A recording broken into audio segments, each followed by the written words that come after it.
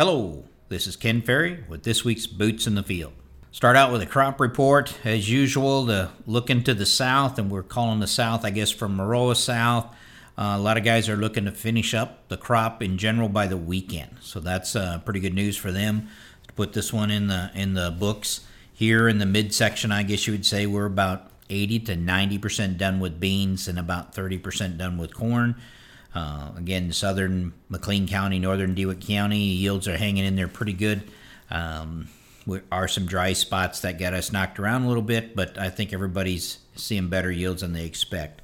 I talked to Gary Rabideau up at Ritchie Grain in Wilmington, and he says they're about 95% done with beans. And the beans right now, according to their numbers at the elevator, are about 2 bushel to the acre under where they were last year, so that's pretty good. They're only about 25% done with corn. At the same time last year, he said they were 95% done with corn, so it kind of gives you a perspective of how they're doing and how I guess the whole area is doing compared to last year. He thought the beans are going to be in that 60 bushel range. The corn yields are strong, and even the replanted spots that are coming in are strong in yield as well, so he's encouraged that they got a lot of good corn ahead of them. Slide on over to Iroquois County. Talked to Fred at Donovan Co-op. He thinks they're about 80% done with the soybeans. They're sitting on a 3-inch rain delay right now. The soybeans are in that 50 to 70 bushel range until you get north and east in that belt that's having a lot of trouble there. 30 to 40 bushel beans up there. Still got a long way to go on the corn, but it looks like the corn's going to be 200 plus for them as well. So that's exciting. Plot harvest, as well as have been kind of slowed up here with the rains. We're kind of in the middle of it, approaching maybe the halfway mark. This week we did take some more planting studies out on soybeans, studies where we started April 10th and went to May 29th. And just as a lot of you guys are reporting in, the plot showed the same thing with the same variety planted every week. We started in the mid-80s and we drifted on down to the mid-60s with the last planting the last week in May. And we'll look at that in more detail with we put all these studies together, but definitely supports what a lot of you guys are talking about, your early April beans doing better than your mid-May beans itself. Got some areas where it looks like nitrogen's going to make a pretty big difference as well as we work on our nitrogen plots. Kind of depends on what your spring conditions were and maybe how much trouble you got into there, but seeing some good responses to the nitrogen on some of those plot fronts. We are getting some reports in on corn standability slipping away on us. Some corn starting to go down. In some cases with the wind last Saturday, knocking some fields down itself. Some fields aren't going to take much if conditions turn against us as we pick up some wind. And of course, that's following up on this moisture as well. And time is just showing its wear and tear on this crop as well. Did have a couple, 3 reports of dropped ears where corn is dropping ears on the ground. And in all cases, it's actually been non-traded corn. And the drop here is coming from corn borer. So that's something we haven't talked about in a long time is dropped ears due to corn borer damage itself. All along, though, you're going to have to keep up your scouting for standability and scouting for ear drop. Especially you guys in the north where we got 70, 80% of this corn crop left to come out, we got to pay attention to which fields are going to be the highest on priority from week to week. So don't forget to keep up with the scouting. Tillage is rolling along in a lot of areas, and guys are getting their tillage caught up even behind the combines. Don't forget, again, for you guys that need soil testing, we'd like to get the soil testing done before you put the tillage to it. But one thing I want to remind you, vertical till guys out there that are be running harrows instead of soil finishers next spring, remember we need full width shatter in that top 4 to 6 inches of the soil. So as we pick up these rains and we lose some traction out of that, you got to be careful when we start shallowing up machines that you're still getting the full width shatter. So the only way to make sure that's happening, of course, is get off the machine and get behind it, do some digging, make sure we're getting the full width shatter that we're looking for itself. Got a lot of guys filling in gullies from last spring's rains. And we talked about that some this spring when those rains were taking place. We carved up a lot of fields.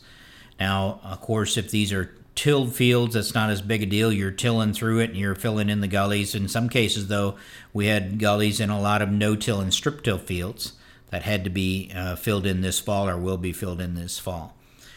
Now, one of the things we talked about it earlier this year, but you might think if these are fields that are giving you perennial problems every time we get those kind of rainfalls, that one, maybe there should be a waterway there. But in some of these gullies, maybe you could put in a farmable waterway, something you could farm through, which means that after you get them filled in, let's go out there right now and seed them to sorrel, rye, or wheat. So we can get some growth on that. Let that growth go next spring so we get some protection out of that, and then just farm right through it. In a situation where, from a herbicide standpoint, we can kill that before we plant or we can kill it after we plant. Granted, we're going to have a little issue there with some antagonism with the grass crop if you're going to corn, but that's a lot less of an issue than dealing with these gullies that we have to deal with throughout the year. And we got a number of growers that are doing this and have been doing this as a farmable waterway. Seed it down right now, again, to sorrel, rye, or just wheat if you've got it, and let it get established, and then just farm right through that.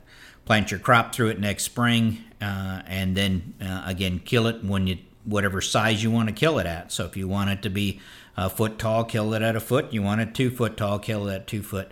But keep them waterways or those runs in place so that soil doesn't get away from us. Many fields out there are turning green, not just from harvest loss, but from our winter annuals. It's time to start the fall burn downs for you guys in no-till and strip-till. The last few years, you could just drive through the countryside in the spring and knew exactly who'd put a fall burn down on and who didn't, by how much growth and how fast the growth was coming on itself.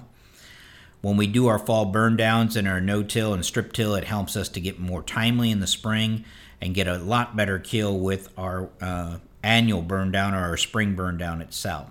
While it does a pretty good job holding back the chickweed and the henbit, the big problem is the new weed that we learned to hate, mare's tail. That's a situation. The mare's tail has become the weed to hate, especially in reduced and no-till conditions, because we can't get it stopped. And if we don't get it stopped in the pre-plant situation, trying to have a post product to go back and take it out is kind of hard itself. So when it comes to mare's tail, the saying is you need to start clean and stay clean. That's really true for mare's tail. Too many times we're no-tilling into a field and the mare's tail is not dead. It's just been weakened, and when it comes back to life, we've got a problem there that is almost destined for a hook or the combine later in that season itself. Don't get me wrong, a winter burn down is not going to eliminate mare's tail, but it's going to clean up a lot of the mare's tail that's given us trouble. In the spring of the year, when we come back for our spring burn down, we still got to clean up all the mare's tail that germinated late in the year or germinated in the spring, but they're all going to be the same size. So we got small mare's tail, and they're easy to clean up. It's the 2.5, 3, 4 inch tall mare's tail that start to give us a lot of fits. So it's kind of a grouping in that process itself.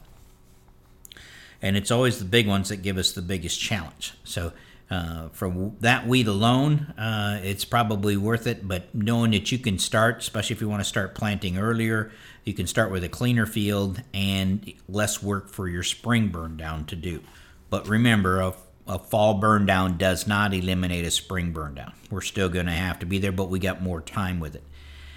And it's not going to be very effective on water hemp because that seed's already germinated for the most part.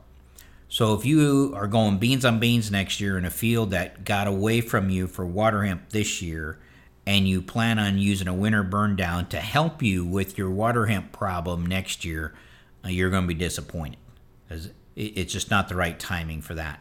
But if you're beans on beans next year and you're fighting a mare's tail problem this year, then going to a winter burn down, adding a winter burn down to your program, you're going to like that. It's going to help you manage that mare's tail a lot easier, as well as, of course, the chickweed and the henbit. But for water hemp, it's probably not that effective. Don't think that just adding a winter burn down is going to fix your water hemp problems, because it won't.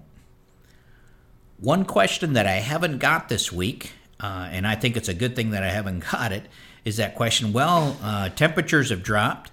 Can we start our fall anhydrous? And I've been waiting for it, but nobody's asked it, so that's a good sign that we're not even thinking about it. But I know as this weather changes, it will. So remember when we talked about the 4R Code of Ethics that some of you guys have signed on for, a lot of your retailers have signed on to the 4R Code of Ethics as try to help or protect our environment. The 4R Code of Ethics states that we will not apply fall anhydrous until the maximum daily temperature goes below 50, and the forecast is that it'll stay there. Not 50-degree temperatures at the 4-inch level for 2 or 3 hours like we saw in some places this week. We're talking about maximum. We're not talking about average. We're not talking about minimum. We're talking about maximum temperatures that would stay down there, which is going to push this application typically well into November. Doesn't always stay below that 50 degrees, and a situation meaning that if we pick the first day that we have a maximum temperature below 50 degrees and start without a forecast that's going to keep it there for a week, 10 days, it's a situation where we're going to get ourselves in trouble. So let's not get stupid with this thing. Everyone toe the line. That way I won't have to get on my soapbox like I did last fall. Katie says everybody's doing good at calling their acres in behind the combine, so let's keep that up so our crew can clean them up. We can get those wrecks turned around and back to you. With that, keep her safe, keep her moving.